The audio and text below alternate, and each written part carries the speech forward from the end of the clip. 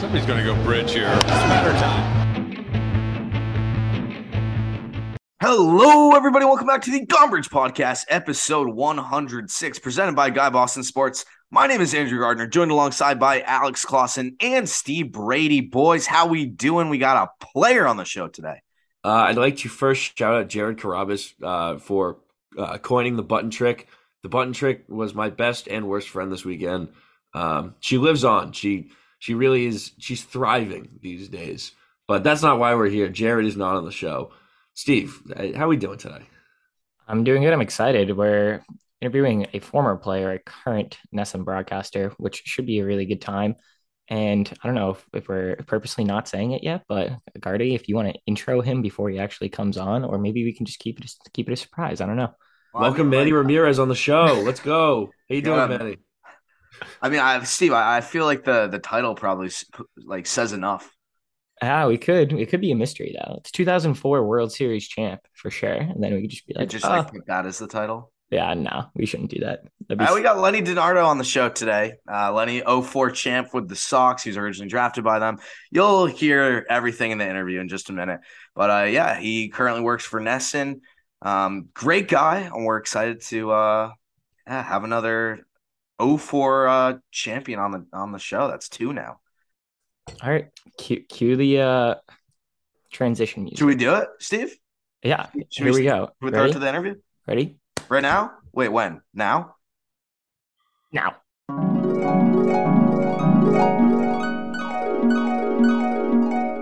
Welcome to the show, 2004 champ, Lenny DiNardo, NESN analyst. Lenny, we appreciate you coming on the show. How are we doing today? Thanks for having me, guys. I'm doing real well. Winter's officially here. It was taking its sweet time, but we took a little walk prior to getting on with you here today, and it is frigid outside. I tell you what. Oh yeah, it'll wake you right up. Yes, I assume you're somewhere in New England. Yeah, I'm in southern Rhode Island, South Kingstown, Rhode Island, not too far from Narragansett. Yeah, we're not too far from the water. So as far as snow, we don't get like Providence and northern Rhode Island. It gets pretty blizzardy, but down here we'll get snow, but nothing like up there. Definitely cold. But yes. So first off, wanted to ask you. So you're originally drafted by the Red Sox, but you don't sign with them, and then a couple of years later you end up with them through the Rule 5 draft. Kind of take us through those first couple of years of your career. Yeah. So I was drafted by the Red Sox, like you said, out of high school. I was a 10th rounder, and it was a tough decision because 10th rounds, nothing to shake a stick at, but I felt like I could get a little bit stronger, not only physically but just emotionally. I know I could be a little bit more well prepared to enter the minor leagues after 3 years. So I signed with Stetson University, who folks might know now because DeGrom went there, Kluber went there, Logan Gilbert in Seattle went there. Some pretty good pitchers long after I left. So that's they kind of put the Stetson on the map. But it was a good university, private school, with around 3,000 students. And Pete Dunn, who was the manager at the time, said basically, we're not going to hand you a starting role. We're not going to say you're pitching on Friday night. You got to go out there and earn it. And I always appreciated the opportunity. I did my freshman year, and I gained velocity through just getting bigger and stronger, and I kind of learned how to pitch with the help of a guy named Derek Johnson, who's now the big league pitching coach for the Cincinnati Reds. He was at Vanderbilt University, had guys like Jeremy Sowers, David Price after leaving Stetson. So it worked out, but it was a gamble. You never know when you're going to be done. If you're one pitch away from never throwing a baseball again. So saying in 3 years, let's revisit the draft was an absolute gamble, but it worked out because I was drafted in the 3rd round by the Mets in 2001 and played 3 years in the minor leagues with them.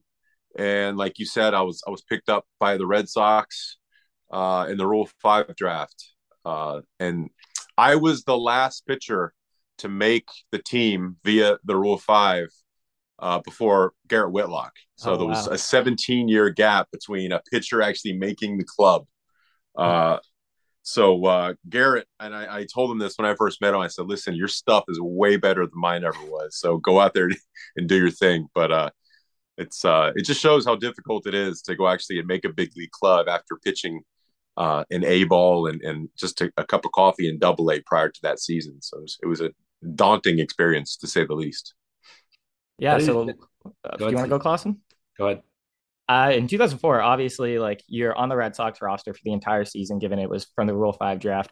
We actually had an opportunity to sit down with Bronson Arroyo a couple months back in a similar fashion as this, and he gave us some really interesting insight into what that clubhouse looked like. So I just was wondering, from your point of view, your perspective, what it was like sharing a clubhouse with Pedro and Manny and Poppy and all them. Yeah. Bronson's my boy. He was first. I got to say that when I came up in '04, I was 24 years old, and like I said, I pitched in Single A and Double A the year prior. And Bronson was probably the main guy. There's a few guys, but Bronson was the main guy that kind of took me under his wing. He had a little bit of time in the big leagues prior to that, and he kind of showed me the ropes and tried to steer me in the right direction and kind of keep me reeled in a little bit because you can get excited. 24-year-old kid in Boston, just like a kid in a candy store. So I always appreciated what he did, and we're still tight to this day. The clubhouse was amazing, and when you talk about a team, when you're putting together a team, if you're a GM, you're always you're looking at numbers, you're looking at need. What positions do we really need to focus on? But you're also looking at personalities, good clubhouse guys, because it only takes one bad clubhouse guy, despite the numbers, to go out there and sink the ship. And that team was very, very talented, but they were a bunch of grinders. They were a bunch of guys that had a lot of fun, and they were a bunch of guys that, and again, it's obvious, it's cliche, but when it was all on the line and extremely needed at that moment, this is the team that had a slow heartbeat. And a lot of it has to do with not only what they did on the field numbers wise, but personality wise. Everybody got along. Everybody was great at communication, and a bunch of dirt dogs, grinders, guys that got hot at the right time. I'm not going to say they weren't the most talented team, but it doesn't matter at that point. If you get to the playoffs, if you get hot at the right time, that's the team that typically wins the World Series. And every year there's an example. Look at the Dodgers. Look at the Padres. These are the Mets this past year, extremely talented teams. But a team like the Phillies got to the World Series. Were they the most talented? Debatable. Probably not. But they got hot at the right time. And it's kind of similar to the Red Sox. A bunch of hard-nosed blue-collar guys that played the game hard and did it right. No, it is kind of interesting because Bronson had the same insight. It's this animal house in the locker room. Everything's going on. It's a circus. And then you step on the dirt on the field and everyone's got their hands in the dirt. Everyone's working. Was it one of those, you guys stepped out of the clubhouse and that switch flipped for everyone and everyone was on the same page? Or was it? Yeah, absolutely. Was it Millar in spring training that said something to the effect of, this is the team that we knew pretty early on? And for me to be a rookie, I kind of just did my best to keep my eyes and ears open, my mouth shut at certain points, because you don't want to be that guy that rocks the ship because he's just happy to be there and be the loud guy in the clubhouse as a rookie. So I'm taking it all in. I was an absolute sponge. And when they handed me the ball, I tried to do the best I could. And I think I had 22 appearances maybe out of the bullpen, mostly mop up. My job, and I kind of learned this on the way, my job was basically when the starting pitcher got lit up early or started walking guys early, I had to go in there, fill innings. And Mike Timlin is another guy that took me under his wing and taught me a lot. But he was the guy that basically told me in real time in the middle of a game, one of the pitchers, I can't remember who the starter was having a rough time in the first or second inning, walking guys, getting hit around. And I'm just sitting there having fun in the bullpen, just looking around, happy to be there. And Timlin looks at me and says, "Dude, you better get ready. You're the guy, right?" I'm like, "Oh, okay." So by the time the phone rings, if I'm not already stretching my arm out and ready to go, it's too late at that point. I had to kind of figure that out with the help of those veterans like that. But yeah, I mean, just we knew we had something special. We knew the talent was there. And again, when you have a good clubhouse, you have guys that get along, guys that joke around, guys that go to dinner every night after the game, guys that go to the bar every night after the game. There's that feeling on the field where everything clicks, right? everything just kind of flows.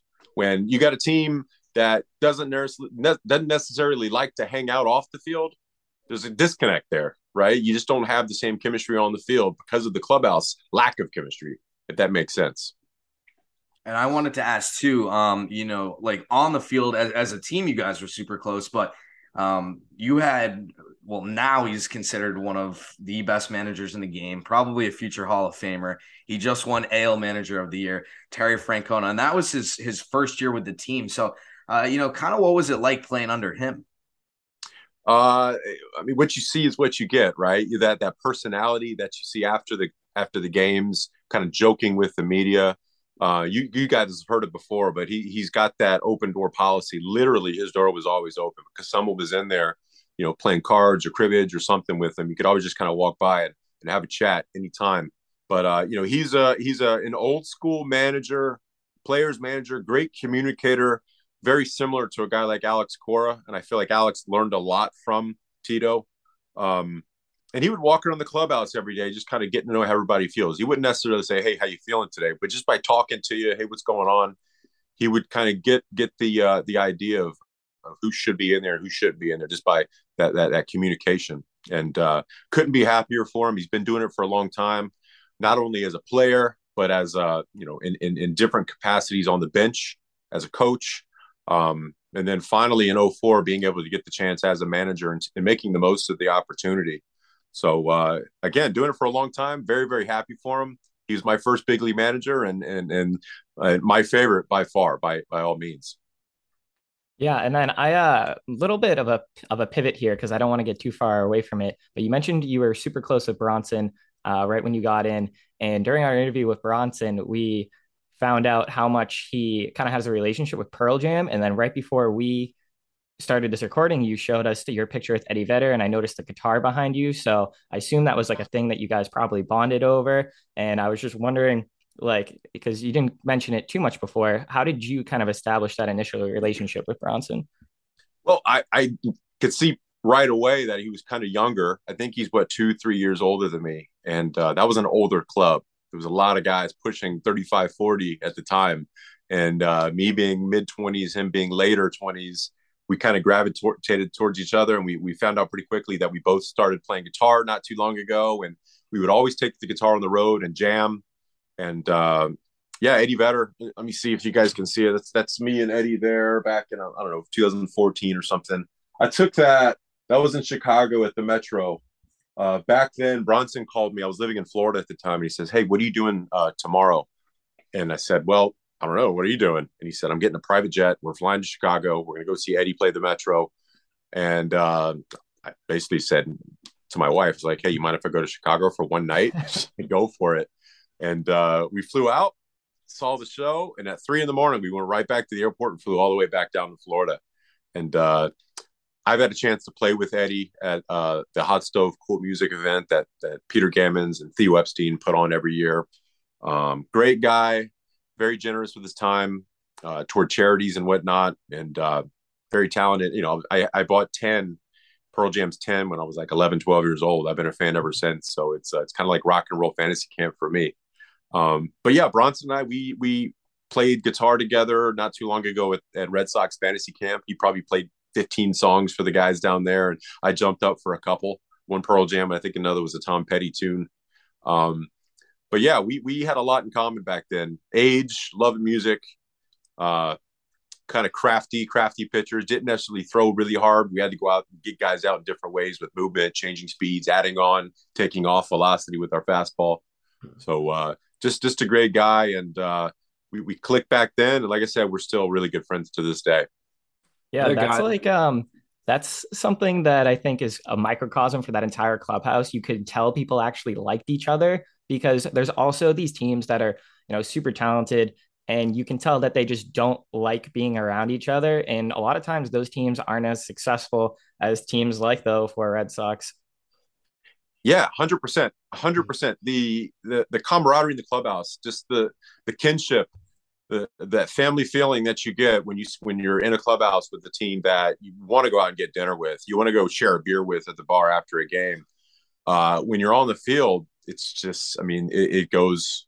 I can't understate how far it goes on the field as far as the play. And guys like Alan Embry, Keith Falk, I mentioned Mike Timlin, Bronson. Uh, a lot of those guys go down and I mentioned Sox fantasy camp every year. A lot of those guys go down there, and it's like a family reunion. And for 2-3 weeks in January, we're always looking forward to seeing them. And it's been, 18 years, I guess, since 2004. And every year, I've been doing it for 7 years, I guess. I always look forward to seeing those guys because, again, they're like family. There's no handshakes. It's always hugs when we first see each other. So in your time, excuse me, in your time in the majors, as well as just being a fan after, and as well, being an analyst at NESN, you've been around baseball for a long time. Has there been a team that's even been close in your eyes to that camaraderie, to that, I guess, brotherhood you could say that 04 had? Teams that I've been on? No. It's I went to the A's, I went to the Royals after the Red Sox. I played the minor leagues with the Mets part of everything. But yeah, that team, it was special. It really was special as far as everybody getting along and being able to kind of joke with each other and communicate. I've had teams where guys got along great, but there's that thing that you really can't put your finger on that 04 team had that was very, very special. And it's, there's a reason why they went so far, and it's not something you can really just put together very easily, I should say. Right. Yeah. The only team I could think of that might have been even close was 2013 in Boston. You were probably around it much closer than I was, but I didn't know if that was a similar pair. I mean, 04 is in its own category of its own in terms of all around baseball teams, but the connection those guys had on 2013, just as a fan sitting at home, seemed like those guys really cared about each other and cared about playing with each other. Yeah, I get the same feeling. I wasn't around that club. I was playing independent ball that year, so I kind of saw them from afar. Was watching them in my peripheral, but with the tragedy that happened at with the marathon bombing, that's something that unfortunately happened, but it probably brought the team together a little bit. This is something brought the city together, and the Red Sox were very visual at the time, so it was probably a microcosm of what the city itself was doing. Everybody kind of had to band together and kind of take back the city and take back what they needed to do to win the World Series that year. So again, it looked like the camaraderie in the 13 team with the beards and everything as well. Everybody was kind of a goofball that was kind of on the same similar path. Kind of moving away from the Red Sox for a minute. I'm curious. You go on to play for Oakland. You go on to play for Kansas City. I mean, two kind of very different teams from the Red Sox in terms of market size. How is it just kind of different playing for those teams compared to playing for a team in Boston? Yeah. So listen, I appreciated my time in Oakland because when I was with the Red Sox, like I said, I was kind of mop up. I started maybe 6 games, kind of, I took the place of, I think, 5 starts from David Wells when he got hit by a line drive in the knee. So I got the ball from that. But when I went to Oakland, they said, here's the baseball, go out there and do your thing. So in 2007, I was in Fort Myers with the Red Sox for about a week prior to spring training, kind of getting there early, getting ready to go. And I showed up to my hotel room one afternoon after a workout, and it was 2 voicemails. One was my agent, one was the Oakland A's, basically saying, you're on the next flight out. You're now with the A's. Just like that, I had to kind of get my ducks in a row and get out there. And when I got there, it was different. It was different because the opportunity was just a little bit more in favor for a guy like me. So I made 20 starts that year, 15 relief appearances. I think 2 of those relief appearances were 6+ innings, kind of just going out there. So I appreciated the opportunity. I appreciated them handing me the baseball and letting me run with it that year. When maybe the opportunity with a team like the Red Sox probably wasn't going to quite be as great. As great as pitching for the Red Sox was, I liked going out there taking the ball as often as possible. So love pitching for the Sox. I also love pitching for the A's for that reason.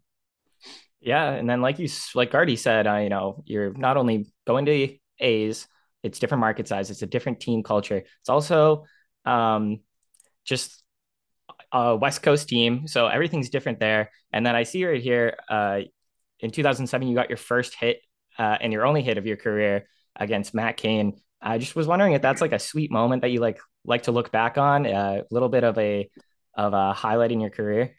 Absolutely. Let me grab something real quick. I've got it around here. I've got so much junk in this room, and I'm I not don't saying think this is any of that junk. stuff is junk. I'll tell you that. Let me see. So yeah, the hit. I got the baseball somewhere over there, but this is the actual bat I got my hit with. Oh, They actually gave me a bat with my name on it, and just too many scuff marks down here, unfortunately. But I don't know where my hit was. It was somewhere over. Well, it probably was over. It was a Matt Cain fastball up and away. I think it was a hard fastball, and it was a check swing, and it didn't even take a full hack, but I met the barrel and hit it out, blooped it into left field. Omar Vizquel was in shortstop. Barry Bonds was in left, and I kind of got it right in between the both of them.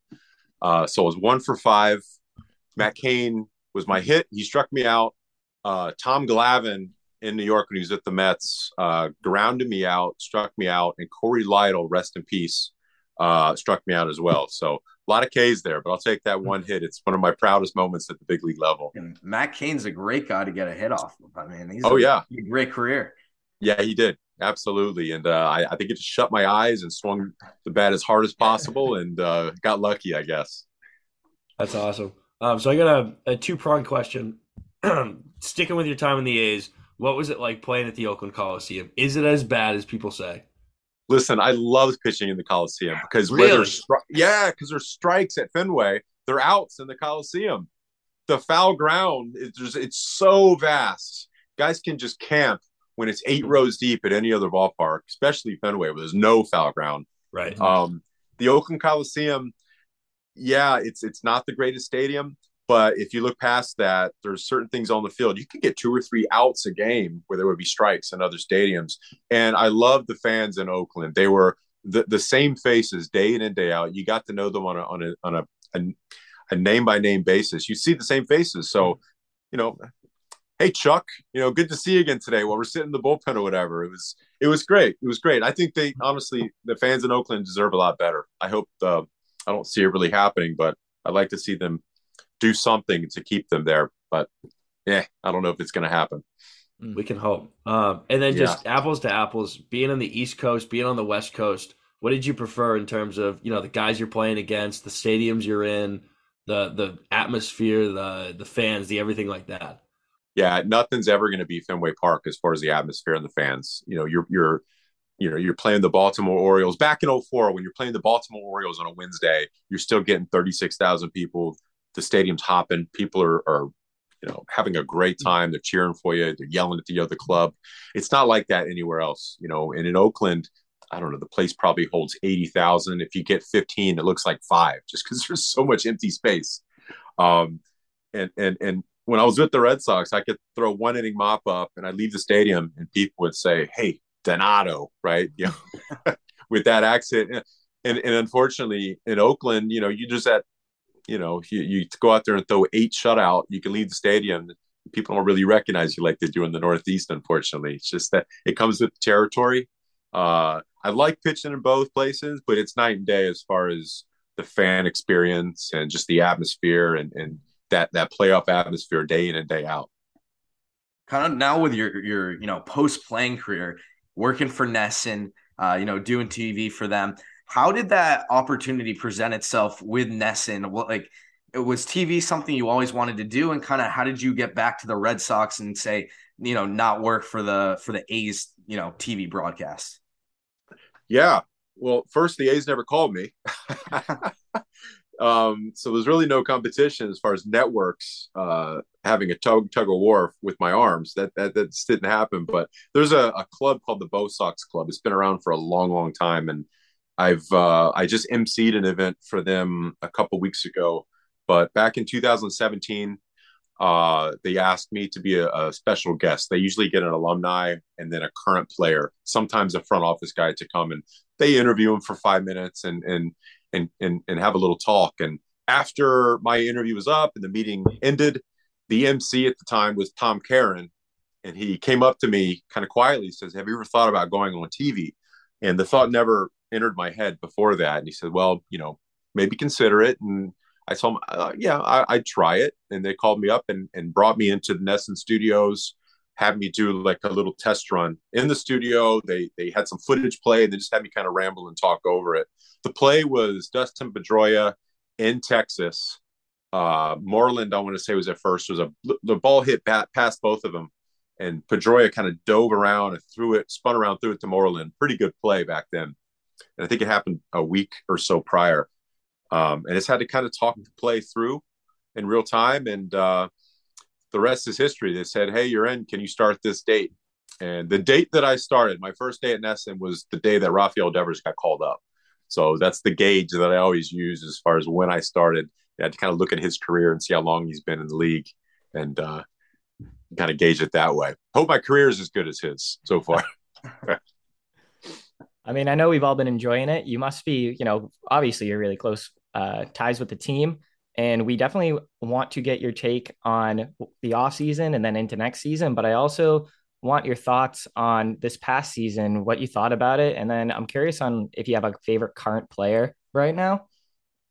Yeah. So last season was, at times hard to watch, and other times it was like, okay, we can right this ship. I want to say June they were 20-6. That's kind of what you wanted to see from this club, but it was Jekyll and Hyde throughout the most of the season. It was really good or really bad. There really was no kind of middle ground. Mostly, I don't want to even say partially, but mostly because, in my opinion, the injuries. They got that injury bug. A lot of these players that were really good the prior year and really kind of propelled them into the playoffs, guys like Kike Hernandez. You didn't have him at the top of the lineup. You didn't have that power bat, the guy getting on base to set the table. Trevor Story signed over, and he got hit by the injury bug too. Just couldn't get consistent because of it. Just inconsistencies, I think, has a lot to do with the fact that there was injuries. But I think they have to adjust the bullpen. I think you got to have an anchor at the backside and someone to bridge that gap from the starters. Overall, the starting guys, again, more injuries. Evaldi, Chris Sale coming back and then going right back on the IL because of just freak stuff, right? Little things like that. That was probably the writing on the wall for me and a lot of people when his finger broke with that line drive. Like, oh yeah, that's it. That's it. So, again, I would love to see them sign Xander, because I think he's everybody's favorite Red Sox right now. And if he were to leave, it would leave its sour taste in a lot of fans' mouths. You're just not going to get a better shortstop. He had a great year at the plate. Maybe not the power numbers that you would like, but his average is up all year. His defense was exemplary. Great. Yeah, and again, we talk about clubhouse and how important it is. He's the shining example of what you should be in the clubhouse as far as keeping guys together, being the glue, and holding yourself accountable not only to the media but the fans as well. When they're doing great or when they're terrible, he's the face that kind of the media gravitates towards, and you can see it on his face that he really cares. If they're losing, if they're not playing good baseball, you can read it like a book on his face. Sometimes it almost looks like he's tearing up there because he really cares. That's what you want to see as a fan and a lover of baseball. Someone that's out there kind of laying it on the line day in and day out. That's what he does. So again, I hope they sign him. It's probably going to be a lot easier to sign a guy like Devers if you do, because they're like brothers out there in the clubhouse and on the field. But again, you got to shore up the bullpen. Hopefully you get Xander. The starting rotation, that's going to work its way out. There's going to be guys in there that can fill in. I'm not sure if Pivetta is going to stay in the rotation or if they're going to move him to the bullpen. I always saw him kind of as a closer. Who knows? Because he's got that energy, that one inning energy where he could probably ramp it up and get a couple extra miles per hour and be successful in that role. But Evaldi wasn't healthy for a majority of the year. For a stint last year with the hip. Whitlock, who was outstanding the year before, hip. The Toronto debacle where certain guys couldn't go there, like Houck, and then you got to move other guys in the rotation, out of the rotation. It was a very inconsistent season, and I think the good news is there's a lot of pieces there. There's a lot of pieces out there that can fill these roles. Hopefully they go out there and shore up some deficiencies. I think they will, and kind of get back on the horse, so to speak. Yeah, something we talked about in our last episode of the episode before. We talked about how this is kind of the way we see it is this is Chaim Bloom's make or break off season. He came in to kind of a tough situation, had to get rid of Mookie. Right after that, you run into COVID, puts together a great team in 2021, hits the injury bug in 2022, which, again, as you said, was kind of a part of it, along with this, big inefficiency out of the pitching staff, just couldn't get consistent all season. Do you really see it from an analyst perspective? Because we know Cora can coach. We know we have talent on the field. Do you see this kind of as in the same way that this is Chaim Bloom's chance to make or break his impact as GM or baseball? Yeah, I mean, the baseball optics. Yeah, the optics certainly point into that direction. But I will say that the general manager position, especially in Boston, really is a thankless job. If you think about this, everybody says, oh, he's not spending money. He doesn't want to spend the money. But if you look at the guy before him, his predecessor, Dave Dombrowski, what was everybody screaming when he was there? You're depleting our minor leagues. You're spending all this money. You're spending too much money, like it was coming out of their wallets, So, there can be some middle ground there. And Dombrowski was not afraid to go out and get players and spend money to go out there and win a championship now.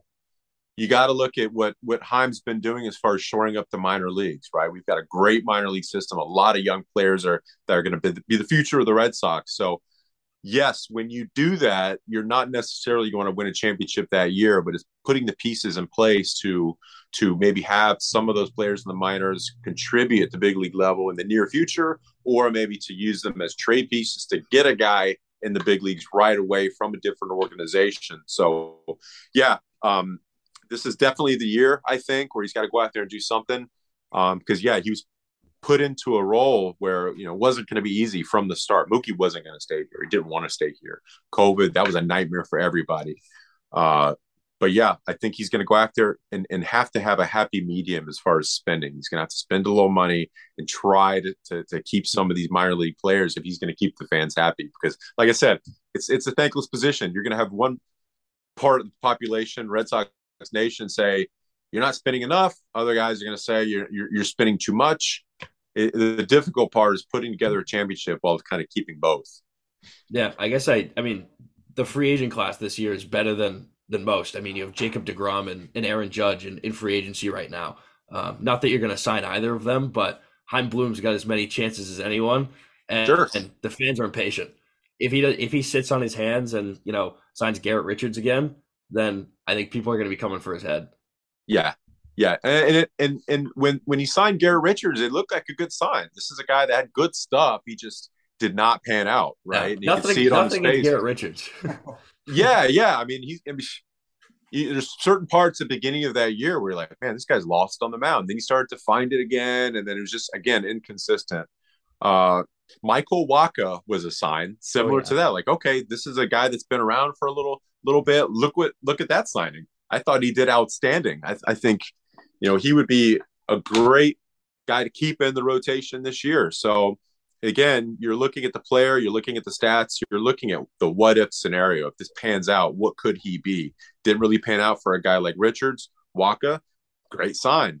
So again, you sign a guy with the pedigree. You sign a guy on what he could do, what he should do, and sometimes it works out, and sometimes it doesn't. And it's not always on the GM to go out there and he has to be accountable, but it's not really up to them to throw the baseball.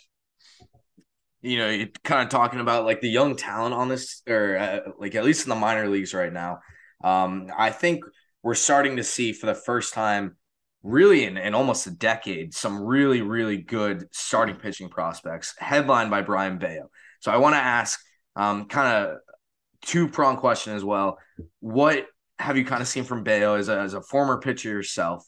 And in terms of the free agent market, who should the Red Sox kind of be going after this year? Bayo was really thrust into this limelight in a way that I haven't seen since probably Clay Buchholz. To the anticipation.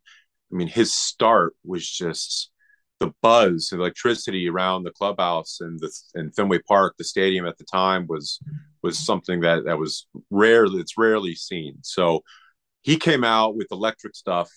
I feel like he was overamped for the first few starts, was able to go out there and pitch the minor leagues this way and still get outs and be effective and have some success. But at the big league level, you got to go out there and pitch. You can't get away with just going out to throwing heat Oh, and he was overthrowing. He wasn't spotting up his fastball or his secondary pitches because I think he was amped up and just trying to get guys out by saying, I'm going to throw this ball past you rather than maybe I'll take a little off, make the ball move a little bit, hit my spots, get ahead. When a pitcher gets ahead in the count, there's so many different ways he can go out there and get batters out. And when you don't get ahead, the hitters are in the driver's seat. That's what I kind of saw from him. But what I loved, other than the stuff, was the fact that he was kind of learning on the job at the big league level how to make these adjustments. So with the help of the pitching coach and other people in the clubhouse as well, and other players, other guys on the staff, you can see them in the dugout talking about different pitches on days where he wasn't starting. You can see these guys helping the kid along. So it was fun to watch him kind of figure his way out and kind of get out of the jungle, so to speak, because it's hard making that transition from the minor leagues to the big leagues. It can be an experience, and I thought he did a heck of a job. I think he's going to have a long career, staying healthy, hopefully, and continuing to progress and kind of know how to get big league hitters out, because his stuff's outstanding with the movement, the 3 different pitches, 97, 98 with the fastball. Very, very fun to watch. I think he's going to keep getting better and better. As far as free agents, I mean, your guess is as good as mine. You want to go out there and get somebody that can give you 5-6 innings. That's the goal. If you can get some consistency, 5-6 innings these days. My goal when I watch a Red Sox game is I don't want to see 5-6 pitchers in a game. Anytime there's 5-6 pitchers, it's taking too long. B, you're only as strong as your weakest link. You have 5 guys on the mound. One of those guys is probably not going to have a great day. Right. And that happens all the time. So you have 3-4 pitchers max. I feel like you're more than likely going to have a decent day. If the starter goes 5 or 6, you have 1 or 2 guys fill in the gap before you hit the closer, and then you're good to go. So I don't really have any names right now because that's, I don't want to say it's irresponsible, but there's just so many. Don't necessarily have to go out there and get the DeGrom, but get the guy that can go out there and give you a clean 5 or 6 innings. A guy like Walker is a prime example.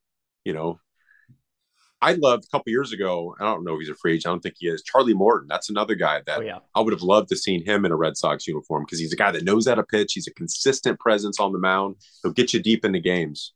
So somebody like that, someone that's not necessarily going to command the money that DeGrom will get, but someone that can go out there and give you consistency. Those are the guys that I think they should look at. Yeah, so this has been obviously you are a pitcher. This has been a pitching heavy episode, which I love. And the game has definitely changed, I think, since you were actively making starts or appearances. Sure. What are your thoughts on all of the rule changes, the potential rule changes, and then specifically the idea of an automatic robot strike zone? Yeah, the rules, I'm totally fine with them banning the shift. It was just weird for me to see a line drive right to second base and it being an out, and then a trickle of a ground ball to third base and have that be a hit. It was just very strange to me. I feel like banning the shift is going to highlight the athleticism of the shortstops and second base, because now they're going to have to go out there and make some rangy plays when they're playing on certain sides of the infield. It's either nowhere close to them and they're just not going to be able to get to it at all, or it's right at them. So you're going to have to see more athleticism in the middle infield, which, I can appreciate. And as far as the strike zone, the robot umpires, I don't think we should ever have a robot umpire, so to speak. But I do feel like umpires should have the same information that you and I have watching a baseball game. If you're sitting at home, you can see that the ball is a strike.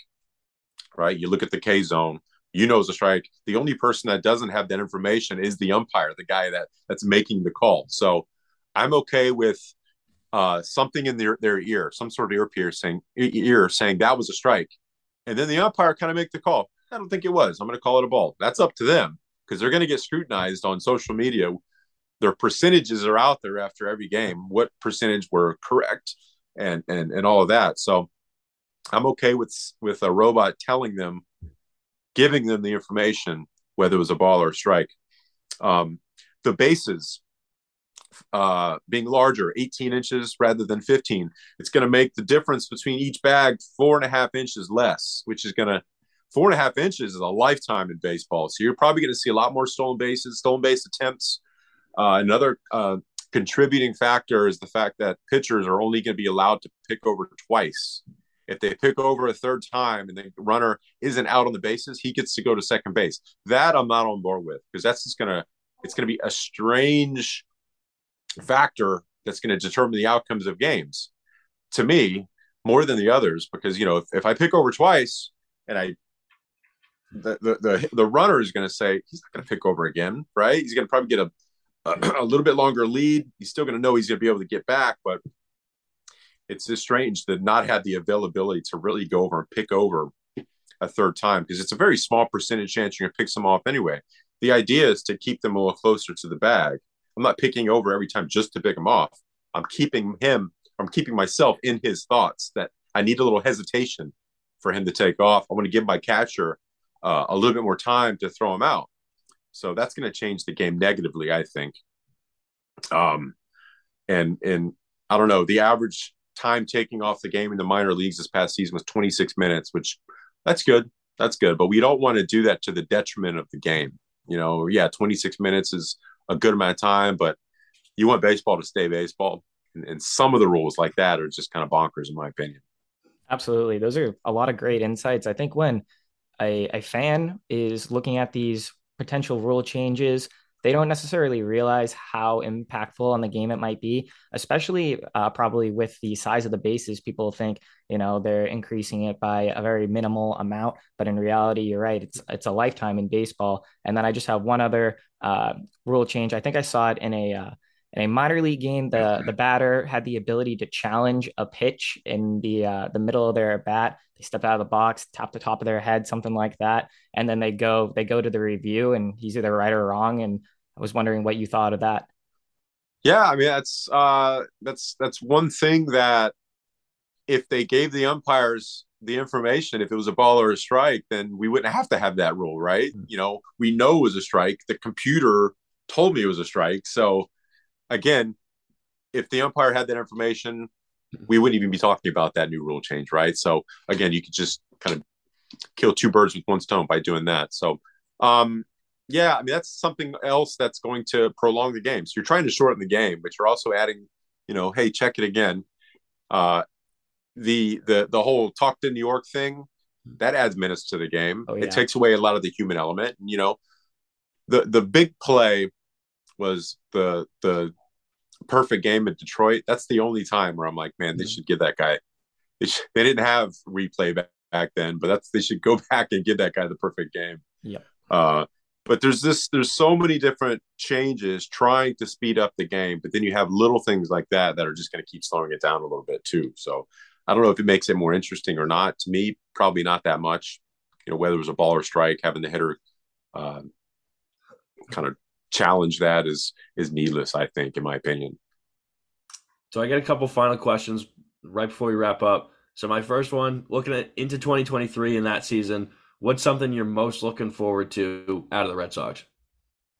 Some consistency. I don't want to see a 20-6 and then a 6-20 month to month.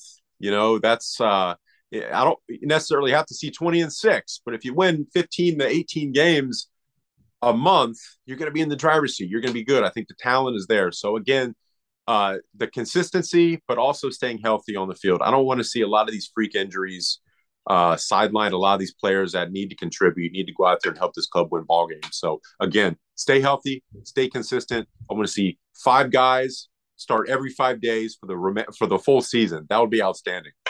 That's a winning formula to me. I think yes. you don't have injuries this year. I think you're pushing the playoffs at least. Easier said than done, fellas. I mean, yeah, you're going to have little things here and there, but it was just insane last year. The amount of crazy injuries that happened, sidelined some key players that helped the year before. It was nuts. And then in the booth, I got a pair of questions for you. So, you know, you have the main guys in the booth. You got Tim Wakefield, Jim Rice. Those guys are always there after every post game, everything like that. But you've had some mix around with the sideline characters. So, you know, Will Middlebrook stepped in this year. You had Jonathan Papelbon in there last year. He's one of the bigger characters in Red Sox history. What was it like working with him? What was it like with him in the booth? Because I imagine he's completely different than he was in the clubhouse. No, Really? Completely the same person. Yeah. Yeah. You never know what you're going to get with Pap, which is a good thing for TV, if you know what I mean. He's a fun guy.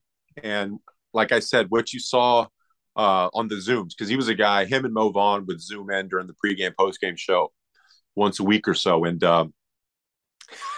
he's a guy that you have to reel in. So, but he's fun to work with. He's a great guy, great teammate.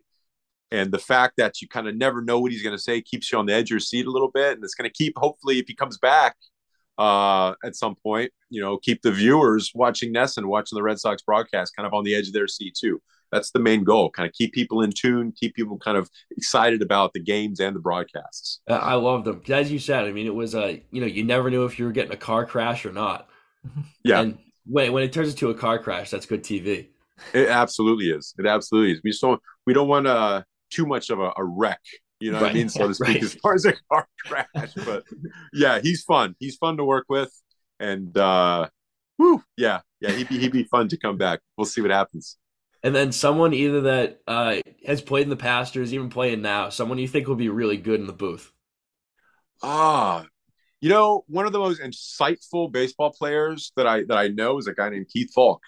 I feel like he would be great in the booth just because he's so knowledgeable. He was kind of a blue collar, hardworking guy, knows the ins and outs of the game, all aspects of the game, not just pitching. Great guy to talk baseball with. And basically, when you're in the booth, that's all you're doing. You're talking baseball. You're kind of saying exactly what he thinks should happen, why something just happened, and Keith Falk. That's my answer. He would do a good job. Love it. Love to see it. Well, Lenny, we appreciate you coming on the show today. Pleasure to have you on, and we hope you have a great rest of your afternoon. Appreciate it, guys. Thanks for having me. Take care. Yeah. Thanks, Lenny.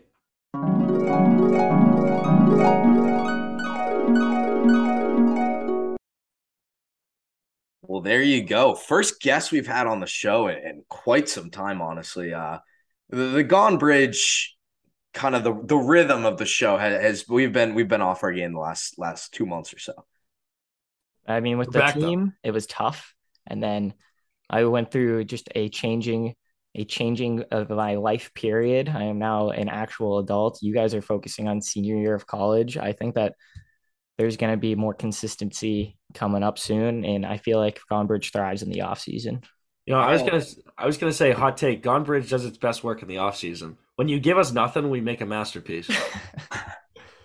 Even if the Red Sox are good, the Red Sox are good. We're good too. There's no better saying than Red Sox are hot. Gone Bridge is hot.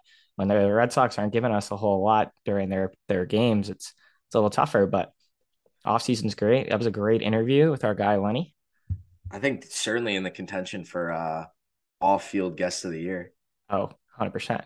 100%. We got actually we're just about a month out from the Given Sox, month out from the awards show. I mean, like, the off season is the best time for the show. Christmas time is the best time of the show. Christmas, I can't wait for the Giving Sox. That was just such a great tradition. Year 3 coming up. Also, it's been 2 years of Gone Bridge since we did our last episode. Oh yeah, crazy, just crazy. Is it today? Is today? No, it was. Or the 15th? I think it was the 5th. I think the 5th was our first episode. That sounds right, because it was right after the World. It was like the day after the World Series. Yeah, it was just an awful time to start a podcast. Yeah. But it worked out. It was, November 5th, 2020. When will Cora be back? Alex Cora is back, episode 2.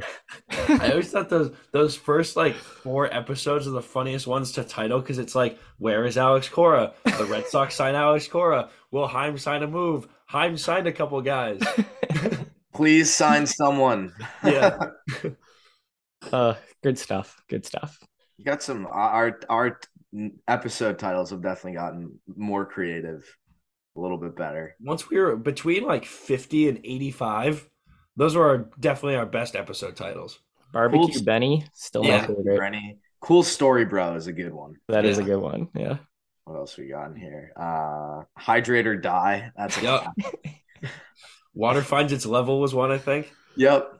Go Tigers with the UX. Yep. Yeah. This sucks part 18. Yeah, there's a lot of this sucks this year. When was the last time we did a This Sucks? This Sucks Part 3. That was July 17th. Did we do a This Sucks Part 4 this year? I No, think we we kinda coulda. gave We up on coulda. that. I think that it would have fit right into some of those weeks we took off right there. But yeah, here we are with a great guest like Lenny. I'm That's sure great. that I mean we're probably gonna keep in our back pocket. Maybe Gone Bridge year 3 might see Lenny again. Who knows? I'd definitely love to do that.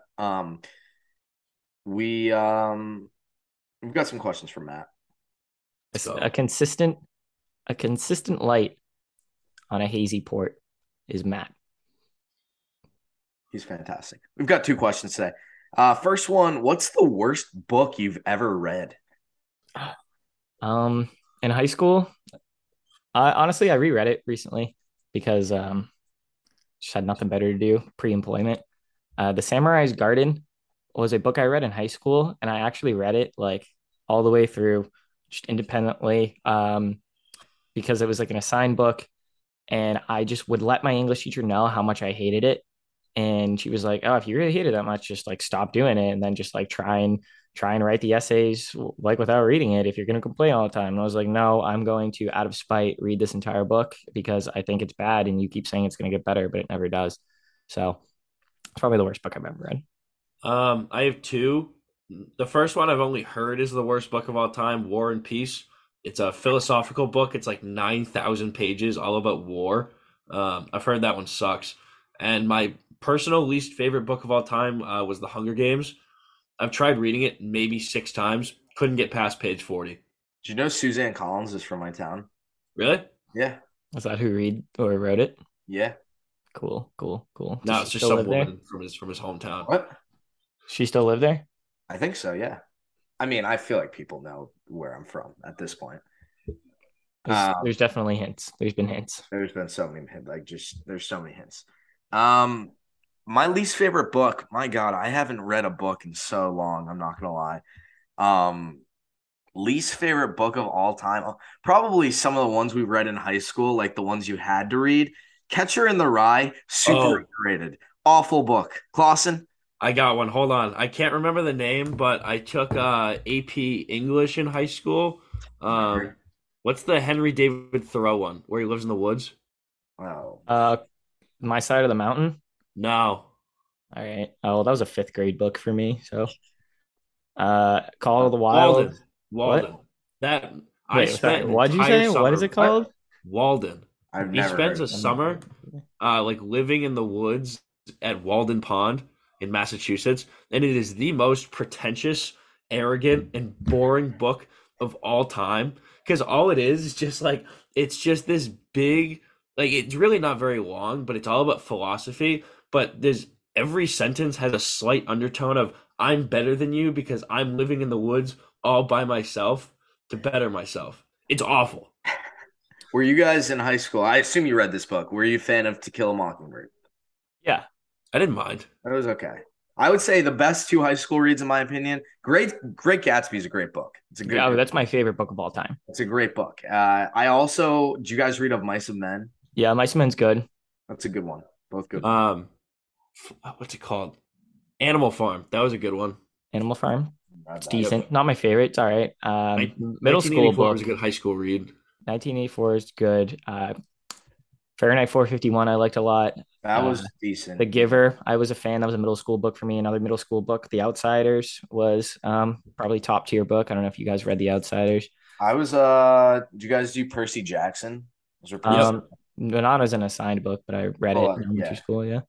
And then I'll say that my favorite part in a book that was assigned in high school was in The Crucible when Giles Corey gets stoned to death and he, with the rocks on his chest, looks up at them and goes, "More weight," and then they kill him. Unreal. Like absolutely like alpha move, straight savage Giles Corey. My sophomore year English teacher, she has taught at my high school for like probably 40 some odd years. She had my dad in high school. She's been there for a very long time, and I was not the strongest English student, and that was the year we did all the Shakespeare books. And she just consistently call on me during Macbeth, and I'd be like, I don't know what's going on in this book. I can't follow it. And she just cold call on me.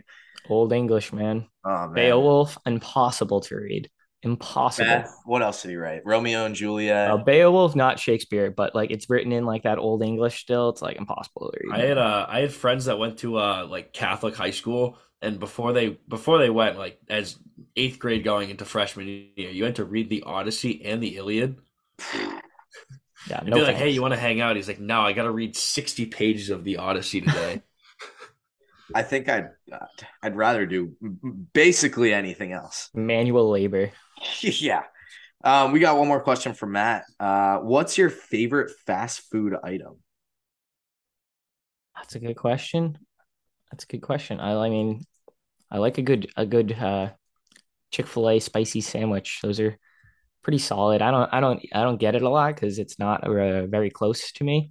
But if I'm in the area, I'm like, treat, a little treat.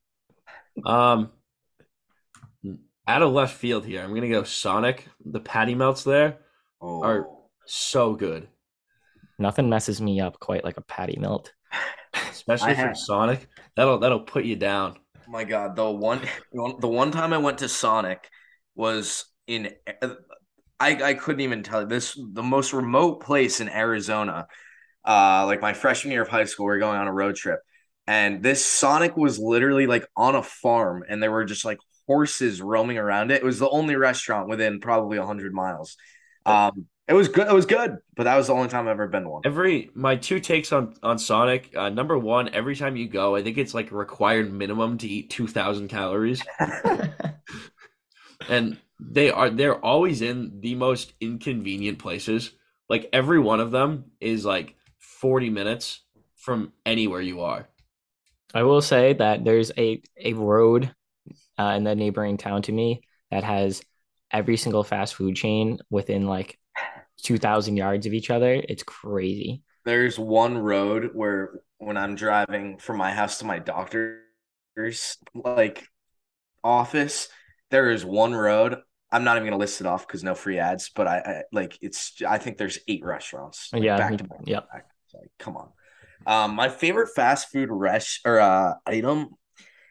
I've kind of been on the chicken sandwich wave lately. I kind of gotta like agree with Steve.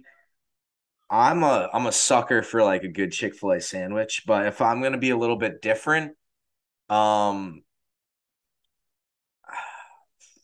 I mean, would you say Chipotle's fast food? No. Yeah, borderline. Because I got a I'll bowl. allow it. I think you need for fast food. I think you need a drive-through. Okay. Then I will say, oh man, I don't know, like some good French fries from a place. Like I like Just French fries from a place. French Love them. fries. I love I will them. say I've got a Chipotle bowl waiting for me downstairs Ooh. after this episode. Do I'm very enjoy excited that. for that. No free ads. No free No, ads. No no. free ads. What was I gonna ask? Yeah, that's all we got for questions with Matt this week. Do you guys have anything on Xander and Devers? I know like we haven't really had a lot of time all of late to kind of talk about our thoughts on the team and stuff like that. But while we're here, any thoughts on Devers and Bogarts? I think if we pool all of our bank accounts together, we can pay maybe one, if maybe the other, if they're feeling charitable, to play for one more inning.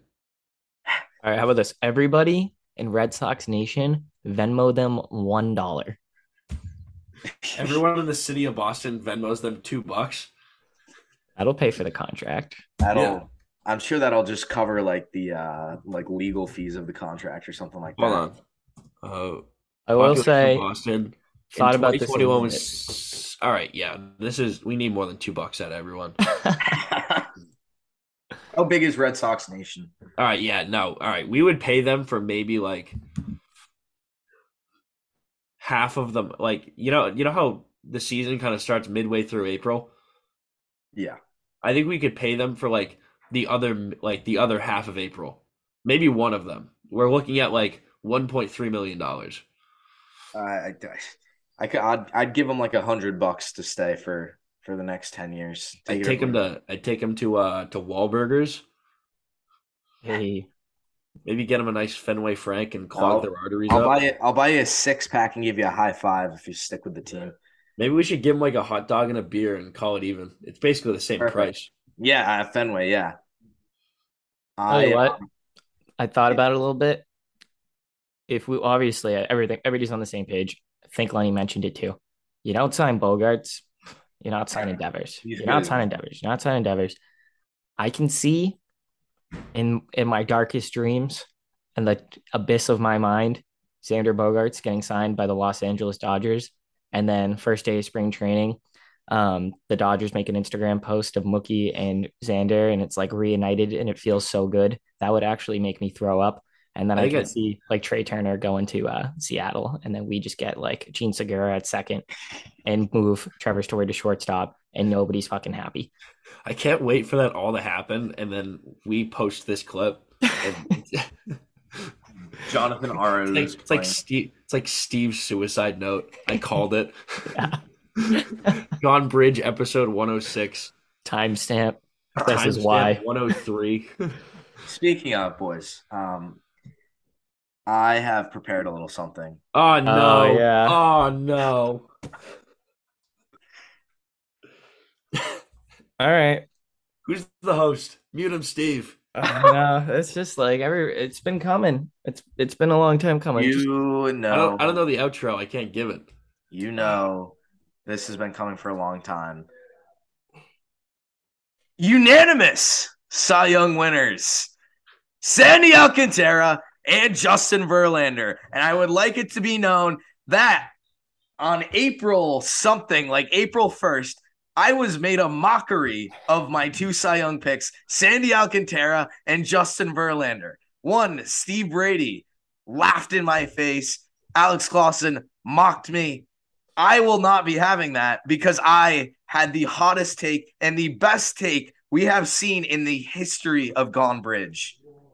And if I had put down a parlay on the two of them winning, $10 would have won me like $3,500. So that is some crazy odds.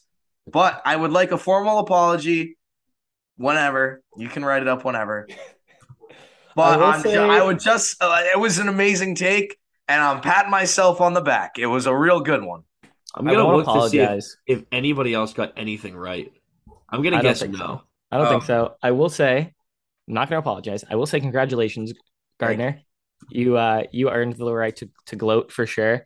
And then I'll also throw in that my Cy Young pick, Max Fried, came in second place. That was a great pick. Pretty good.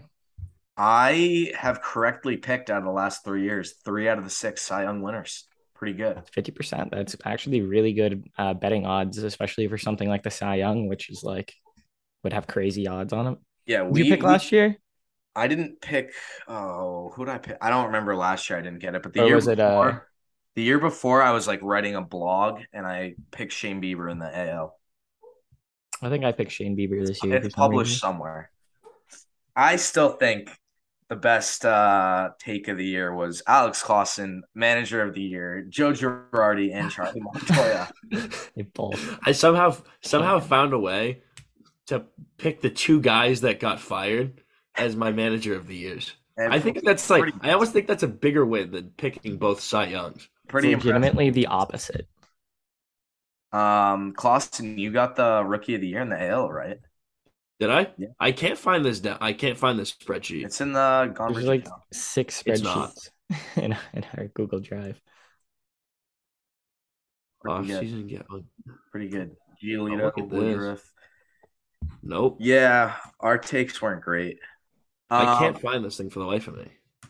It's in there somewhere. Trust me. It's in here. Real quick, one other thing. Speaking of reunions, I kind of forget that Kike Hernandez and Alex Verdugo were once teammates on the Dodgers. But could we possibly be seeing a all former Dodger outfield for the Red Sox next year? Talking about Cody Bellinger dropped by the Dodgers. I think that would be a great signing to bring him in. Cody Bellinger is legitimately Franchi Cordero. They're the same player. He is pretty awful. Rest in peace, Franch, too. Yeah, the franchise. Wonder Worcester no more. What happened? He got non-tendered. What? Yeah, I texted you guys about it. I don't think you did. You did. I 100% did. But yeah, I'm literally, if you have Franchi and Bellinger on the same team and they play 162, they're hitting like the same exact stats. Cody Bellinger is a lot better. I think he needs a change of scenery. He's gonna pull like a Joey Gallo. And hit like 170 on another team. Yeah, dude, Bellinger hit 19 bombs last year. How many more games did he play than Franchi? Probably a lot. Played 144. Franchi would have hit Franchi 19 played bombs. 84 in 8 games. How many home runs did he hit? 3? He hit 8. 8. See? It's like pretty much the same. Oh, it's a little bit less. It's less. He's on pace for like 14. I would be perfectly fine with Cody Bellinger. I mean, the former rookie of the year, former MVP. I know he's been awful the last 2 years, but really the last 3 years. But I think that says something. Like the potential is in there somewhere. Whatever you say, bro.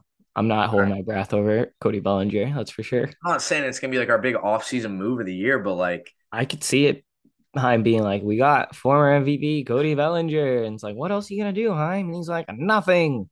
Huh. I did see that the Red Sox like are trying to get Bogarts and Devers back, and because of that, they're like not going to target top free agent pitchers, which it's fine. I'd rather have Bogarts and Devers back, but you gotta, whatever. I want Carlos Rodon. I want Carlos Rodon. I like Rodon too. I saw that we're showing interest in Corey Kluber once again. It's a yearly tradition. Yeah. Corey Kluber, 1,000 years old. Corey Kluber. I remember like one of our first episodes, us talking about how bad we wanted Corey Kluber. Well, two-time Cy Young, right? So come on. That is true. Two more Cy Youngs than Chris Sale. That is true. That's true. We got any close out the nine thoughts? Beware of buttons. Beware of claws. You got me. You got me a lot. A lot of people got me a lot. The UNH is in the FCS football playoffs again. First time since 2017. There's no James Madison. There's no it's not David versus Goliath anymore. Dude, we could see the 1 seed is South Dakota State and the 3 seed is North Dakota State. Huge year for Dakota. The battle of the border. I love UNH has got Fordham first round, and then if they win, they play Holy Cross. Are they home for that? They are. When's that? It's the Sunday of Thanksgiving, so unless you want to come Sunday of Thanksgiving? Or after Thanksgiving. Thanksgiving weekend, bro. Yeah. That's brutal. I know. I hope they win, because word on the street is if they win, would they get another home game? No, they'll be on the road. Ah, rats. Darn. But they'd be in Worcester. We could go down to Worcester. We could go down to Worcester. Worcester, kid. Worcester. Closing out the nine thoughts. I'm excited for the World Cup, except for the fact that it's in that stupid country, Qatar. Qatar? Is it called Qatar? I think it's Qatar. Whatever. I don't know. Why do I hate it, Steve? Well, there are a lot of reasons. What's it called? World Cup 2026, States, Mexico, Canada. That's gonna be pretty cool. Playing games at Gillette. But that'll do. That's all we got. Are you talking about who's playing at Gillette? World Cup 2026. At Gillette Stadium? Well, that's one of the venues, yeah. There's like 15 of them. Weird. Yeah. Huh. What city is hosting? Foxborough. Sick. Can you imagine the FIFA committee sitting around and they're like, all right, we've come to a conclusion. Foxborough, Massachusetts. Here's the venues. Everyone's staying in a Marriott, going to Planet Fitness. They've got one in Mexico City, MetLife Stadium in New Jersey, AT&T in Dallas, Arrowhead Stadium, Kansas City, NRG in Houston, SoFi in LA, Mercedes-Benz in Atlanta, Lincoln Financial, Philly. What else? They got the one in Seattle where the Seahawks play, Patriots, 49ers, Dolphins, the stadium in Vancouver, 2 more in Mexico, and then Toronto. So cool. Fresh to death, bro. Those tickets are going to be expensive. Yeah. Anyways, Hope you enjoyed the episode with another guest on the show. Don't forget to follow us on Instagram at Gonbridge Podcast and Twitter at Gonbridge. Don't forget to subscribe to our episodes on Apple Podcasts, Spotify, and Stitcher. And we will be back. We're going to be back next week. Making it a point. We're going to be back next week with episode. What even episode is this? 107. See ya.